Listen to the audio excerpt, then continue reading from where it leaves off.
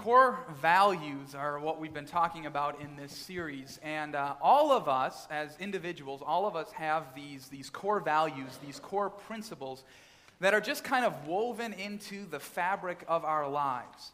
And I don't know if any of you have had the opportunity to actually go through a process and identify specifically what your core values are. This past year, 2012, I had that opportunity to go through that process and identify what are these four core values, these four core principles that I live by, that influence the decisions that I make, they influence the things that I'm interested in, and knowing what those are, identifying what those core principles, those core values are for me, really have brought clarity to the kind of the purpose and the passion of my life. And so it's been a really beneficial thing to go through that process. And we as a congregation last year also went through that process of identifying what are these core values that we hold as a congregation. What are these core principles that we as a congregation, they influence the decisions that we make. They're a part of the purpose and the passion that we have as a congregation. And we went through that process and we came up with 7 core values that we have as a congregation. And in this series, we've been taking a look at each of these core values that we have as a congregation. And this morning, we are looking at this core value of spiritual growth. Now, before we go on, I just want to talk about what are we really talking about when we say spiritual growth? Because there's some assumptions that are being made there when I say spiritual growth.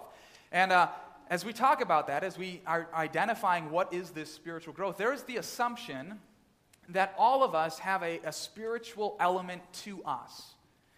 And there's an assumption that as Christians, we want that spiritual part of us to grow. We don't want it to be stagnant. We don't want it to be something that is dying or wilting or withering. We want it to be something that is a part of us that is growing. And so we're going to talk about really what does it mean for our spiritual lives to be growing, to be getting bigger, or another way to say that, what does it mean to mature spiritually?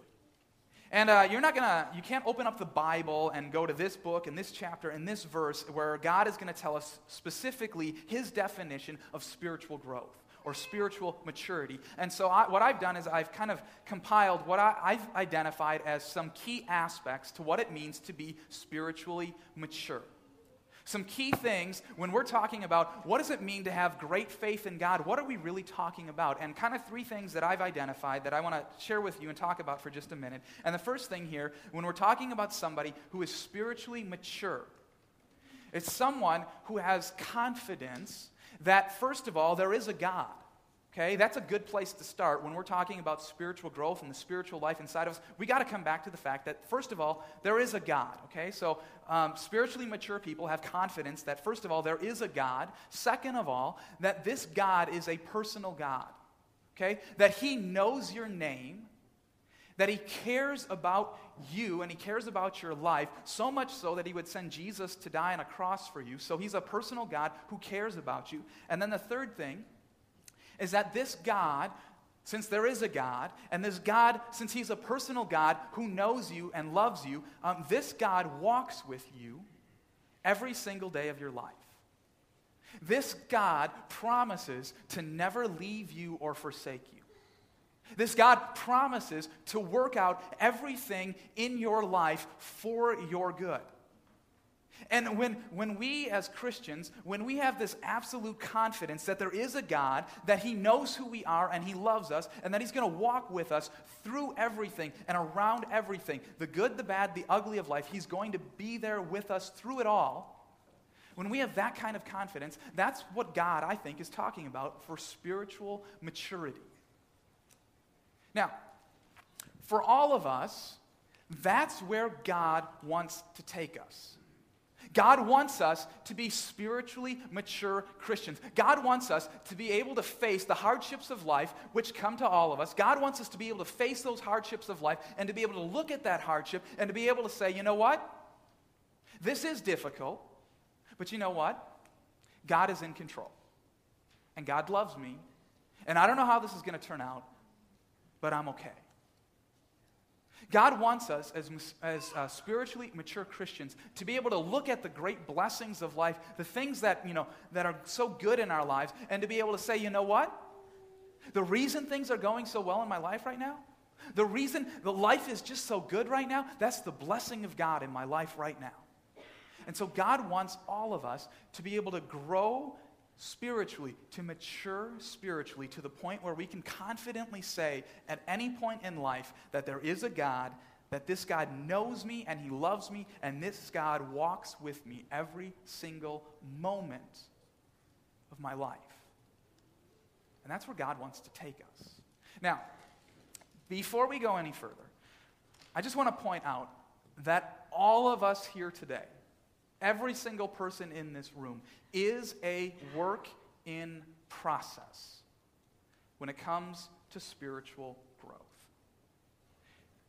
There's not a single person here today who has it all together. There is nobody who has reached the point spiritually that they can stop growing. And I just really honestly want to let you know that sometimes as a pastor, you got to get up on Sunday morning and you got to be the guy up here in front with something to say, but sometimes you can feel like the least qualified person to be sharing whatever it is that God has for us to hear this morning. And I just want to let you know that my life is not any different than your life. I don't live in some separate world than the world that you live in. I don't have some kind of special contract with God because I'm a pastor where he's only going to put blessings into my life and he's going to keep anything bad or anything, difficult out of my life. That's not the world that I live in. And so everyone here this morning, myself included, is a work in process. And God wants all of us to be growing and maturing in our faith.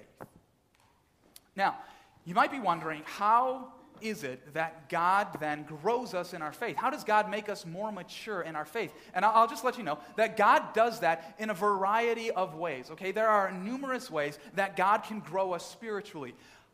However, this morning, we're going to talk about just one way, a way that I think is probably pretty popular that God uses to grow our faith.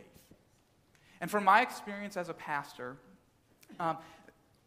it just blows my mind. It just amazes me how somebody can come in and they can start sharing their life story and their faith journey, and it doesn't take real long for them to get to, this out of the blue, wouldn't have signed up for it type of event in their life. And I look at that and I hear them telling their story, and I'm thinking to myself, oh my goodness, that is terrible. That is awful. I can't believe you had to go through that. But as they're sharing that story, as they're sharing that faith journey of theirs, they get to that point where they say, yeah, that was bad. Yeah, that was difficult. I wouldn't want to go through that again. I wouldn't choose that for myself. I wouldn't wish what I went through in my life, I wouldn't wish that upon anyone else. But you know what?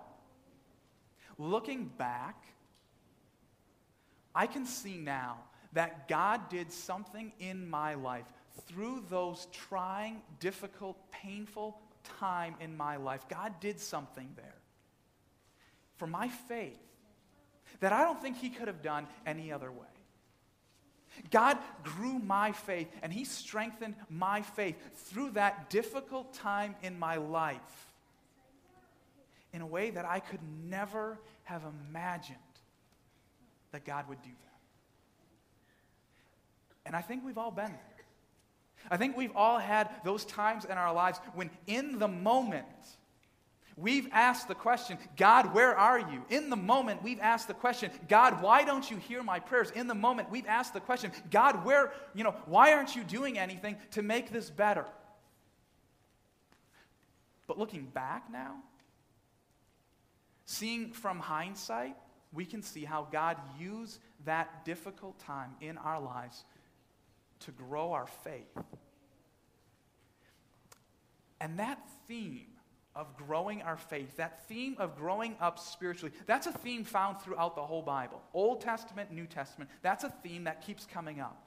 And the reason that theme of us growing spiritually, maturing spiritually, the reason that theme comes up so many times throughout Scripture is because of the fact that going all the way back to the beginning, There was a relationship between God and man that was good and healthy and right, but that relationship was broken. And that relationship broke not on the basis of disobedience, okay? It's not as if God gave to Adam and Eve, do these 10 things, and they tried, and they did 9 out of 10, and God came back and said, well, I'm sorry. You didn't live up to keeping all 10 of them, so this relationship that we've got going on, this is just over. I'm done with that. No, that's not the basis on which the relationship between God and human beings broke. The relationship broke on the basis of trust. When Adam and Eve said to God, I don't trust you. God, I don't trust that you know what's best for my life. And so we're going to do it our way. God, we don't trust that you really do love us completely. And so we're going to do our own thing here right now. And that relationship was broken on trust. And ever since the relationship was broken, God has been actively seeking to restore with individuals, keyword, the relationship that is based on trust. And God has been actively seeking you in your life to restore that broken relationship on the basis of trust. And oftentimes, God uses the trials and the difficulties of life to grow our faith in Him. We're going to see that this morning from God's Word in Mark chapter 9. And before we turn there, a little bit of context of what's going on. Jesus has taken 3 of his disciples, and they were kind of off doing their own thing. So they're out of the picture, and the rest of the disciples, they're around, and a group of people have gathered, and the religious leaders have come out, and they're asking the disciples that are there, they're asking them questions about Jesus, and they want to know more about Jesus and who he is and what he's doing and all these things. And in the midst of this kind of questioning of the disciples about Jesus, here walks in Jesus and those 3 disciples, and we're going to kind of pick it up there. And Jesus is kind of literally like walking into the conversation and kind of asking the question, hey, what are you guys talking about? What's going on? And before anyone else can answer, a particular individual has something to say to Jesus. And that's Mark 9, picking up at verse 17. A man in the crowd answered. So Jesus is like, what are you guys talking about? Man in the crowd answered, Teacher, Jesus, I brought you my son. Now, Matthew, Mark, and Luke all record this same account, and all of them share a little bit of a different slant on what happened here. And it's in Luke's account that Luke tells us that not only was this man's son, Luke tells us that this son was this father's only child. Okay? His only child. Now, in this day and age, children were extremely important. Among the believers, children were important because God valued children, and God said that they were a blessing and that they were important. So believers would want to have multiple children or many children. Children are also important because this is an agricultural society or a fishing society. And so children weren't really looked at as one more mouth to feed or one more tuition bill to pay. They were looked at one more person to help out with the family business. And so having multiple children and more children was something that was considered valuable. So in this society, we would think that this man would have many children. We are told that this man has one child, and he's a son. Okay? Going on, this son of mine, I brought him to you, who is possessed by a spirit that has robbed him of his speech. Now, that might not sound like all that big of a deal. In fact, some of you might wish that a spirit would rob someone you know of their speech. But this goes beyond just losing speech. This goes far beyond just being unable to talk. In fact, that this is an evil spirit. This is a spirit from the devil. And what we're starting to identify here is that there is a very real spiritual force that is fighting against us. There's a really, very real spiritual force that would like to not see us mature in our faith, but in fact would like to see us shrink in our faith, would like to see our faith wither and eventually die. And so we need to be mindful of that spirit is still alive in the world that we live in today. And this spirit is possessing this boy. Verse 18, whenever this spirit, seizes him, it throws him to the ground. He foams at the mouth, gnashes his teeth, and becomes rigid. I asked your disciples to drive out the spirit, but they could not. All right, so we don't know how long this father has been searching for an answer. We don't know how many places and how many different individuals this father has taken this son to, this only son, this only child of his, to find some kind of healing, some kind of answer, some kind of solution to this challenge going on in his life right now. What we do know is that this boy is probably about 6 to 12 years old. And what we also know, what we're going to find out in just a minute, that this boy, since he was born, has been possessed by this evil spirit. What that means is that for 6 to 12 years, this father has watched his son foam at the mouth, gnash his teeth, be mute because of this spirit. For 6 to 12 years, this father, probably anxiously, has wanted some kind of solution to this trial in his life. And he's now brought his son to Jesus, brought him to his disciples, and the disciples can't help. And I don't know if this is just one more time that he's checking off his list. The disciples didn't work. Jesus, I'm not sure that Jesus is going to work either. But this man has gone through a great deal. Jesus replies, verse 19, "O unbelieving generation," Jesus replied, "how long shall I stay with you? How long shall I put up with you? Bring the boy to me." Now, here we start to get to the real issue of what's going on. Jesus identifies here, what are we really after? What is really the issue behind what's going on here? And Jesus identifies that by saying to the crowd, okay, saying to his disciples, he says to them, "O unbelieving generation." What we're really getting at here is a matter of faith.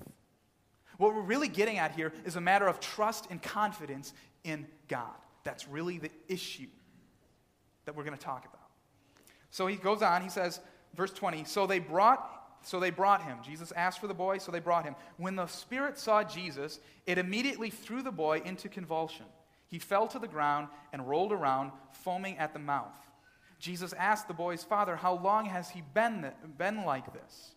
"From childhood," or "from infancy," he answered. "It often throws him into fire or water." Why? To kill him. I don't know, but I would imagine if that was my son, that I would probably be sleeping next to his bed every single night. Because I don't know the next time this spirit is going to come and take over his body and try to kill him by drowning him or throwing him in the fire. And I would want to be there to rescue my son. I don't know how many days of your life, I don't know how many nights of your life, I don't know how many seasons of your life you've spent wanting, searching, needing a solution. I don't know how many nights, I don't know how many days, I don't know how many seasons of your life you've been the one asking the question, "God, where are you? God, why are you allowing this to go on in my life?" But I can tell you that this father has been in that situation for 6 to 12 years. And now he's finally got his chance with Jesus. And so this is what he says. "But if you can do anything, take pity on us and help us." Jesus, if you can do anything, help us out. Do something to make this trial in our life get better if you can do anything. I love Jesus' response here. This is, I just love how Jesus comes back at him. Verse 24 or verse 23, he says, "If you can, said Jesus. If you can. If I can? If I can do I mean, look, I know you don't know me very well, but I am Jesus. I am the Son of God. I am the creator of the universe, as we read in Colossians chapter 1. If I can? Really? If I can?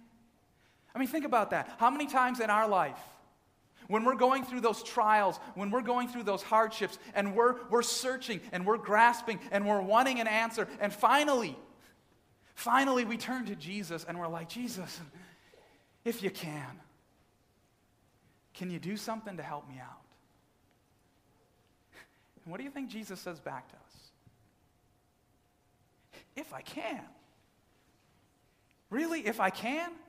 I mean, do you not remember the whole wedding at Cana thing when I changed water into wine? I mean, if I can, remember how I made the deaf hear? If I can, remember how I made the mute speak? I mean, if I can, remember how I cured leprosy and other diseases? Remember how I raised people from the dead? I mean, if I can? Remember how I calmed the storms? Remember how I walked on water, that whole bit? That was kind of cool. And then I had Peter come out, walk on the water. I mean, if I can. Remember how I died? And then I was raised to life again? If I can. Of course I can.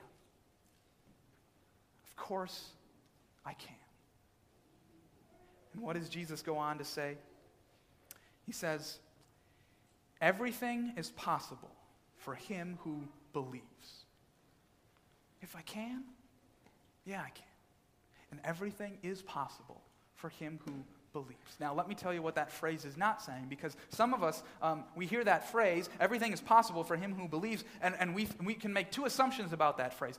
First of all, if I just believe enough, right? If I just have enough faith, I don't know what enough is, I don't know what believing enough is, but if I can just somehow believe enough, have enough faith, well then God basically is going to do whatever I want, right? Everything's possible if you believe enough. So this is what I want, and I'm going to just believe, and if I believe enough, but obviously if God's not doing what I want, then I'm not believing enough. That's not the paradigm that Jesus is setting up here, okay? What Jesus is saying is everything is possible for him who believes. What Jesus is saying is, look, I want you to trust me. I want you to have faith and confidence in me. And here's what's going to happen as you have faith and trust and confidence in me. What's going to happen is that this situation in your life is going to work out for your good. It might not work out the way that you want it to, but it is going to work out for your good. And everything, even this hardship right now, is going to work out. It is possible for this to work out for your good. And so Jesus is saying, I want you to trust me. I want you to have faith in me, confidence in me, that I can use something terrible for good. I can use something as terrible as being betrayed by sinful people. I can use something as terrible as being abused by soldiers and nailed to a cross and dying on a cross. I can use something as terrible as that, as heartbreaking as that, to save people, to take away the sins of the world.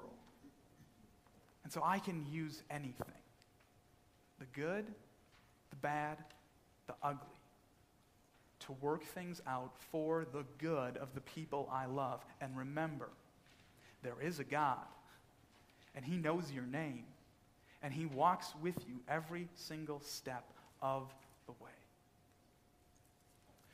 For this father, verse 25, when Jesus saw that a crowd was running to the scene, he rebuked the evil spirit.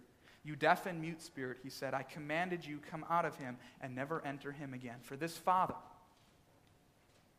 he got his son back. For us, we get eternal life. For us, we have this faith in a God who is so great. Do you believe that Jesus is great? And we read about that in Colossians chapter 1, that Jesus is the creator of the universe. I mean, Jesus is the creator of everything. Do you believe that Jesus is great? He is. But he is not so great that he does not know your name. He is not so big that he does not know what is going on in your life. Your life may fall apart. Your job may fall apart. Your relationships may fall apart. Your dreams may fall apart. And yet in Jesus, trusting in him, everything holds together. What that means is that everything will work out for your good. And so when we're talking about growing up spiritually, when we're talking about maturing in our faith, we need to come back to this very real reality of believing in Jesus, even when we don't understand it. Believing that God will work out everything for our good. Would you bow your heads in prayer with me? Heavenly Father, thank you for bringing us into a relationship with you and not calling us to a life of perfection. Thank you for bringing us into a relationship with you and not just giving us knowledge about you. Thank you for bringing us into a relationship with you because that is what we need. Father, give us the humility to recognize that we need you. We depend on you. Spiritual strength, that's what we're talking about. Confident faith. Those things don't come from our knowledge or from our consistency, but from your grace in our lives. Forgive us for the times that we have doubted you, that we've doubted your goodness. Help us to trust in you, not in spite of the trials of life, but because of them. Help us to know that we have not been abandoned. Help us to hang on to you until you can finish doing whatever it is that you are doing in our lives to strengthen our faith in you. Lord God, we thank you for the ministry of Good Shepherd Lutheran Church and School. We ask that you would be with the staff there as they teach and encourage the next generation of Christians. Give them joy as they serve, and the children entrusted to their care, allow them to grow not just mentally, not just physically, but allow them to grow in their faith spiritually.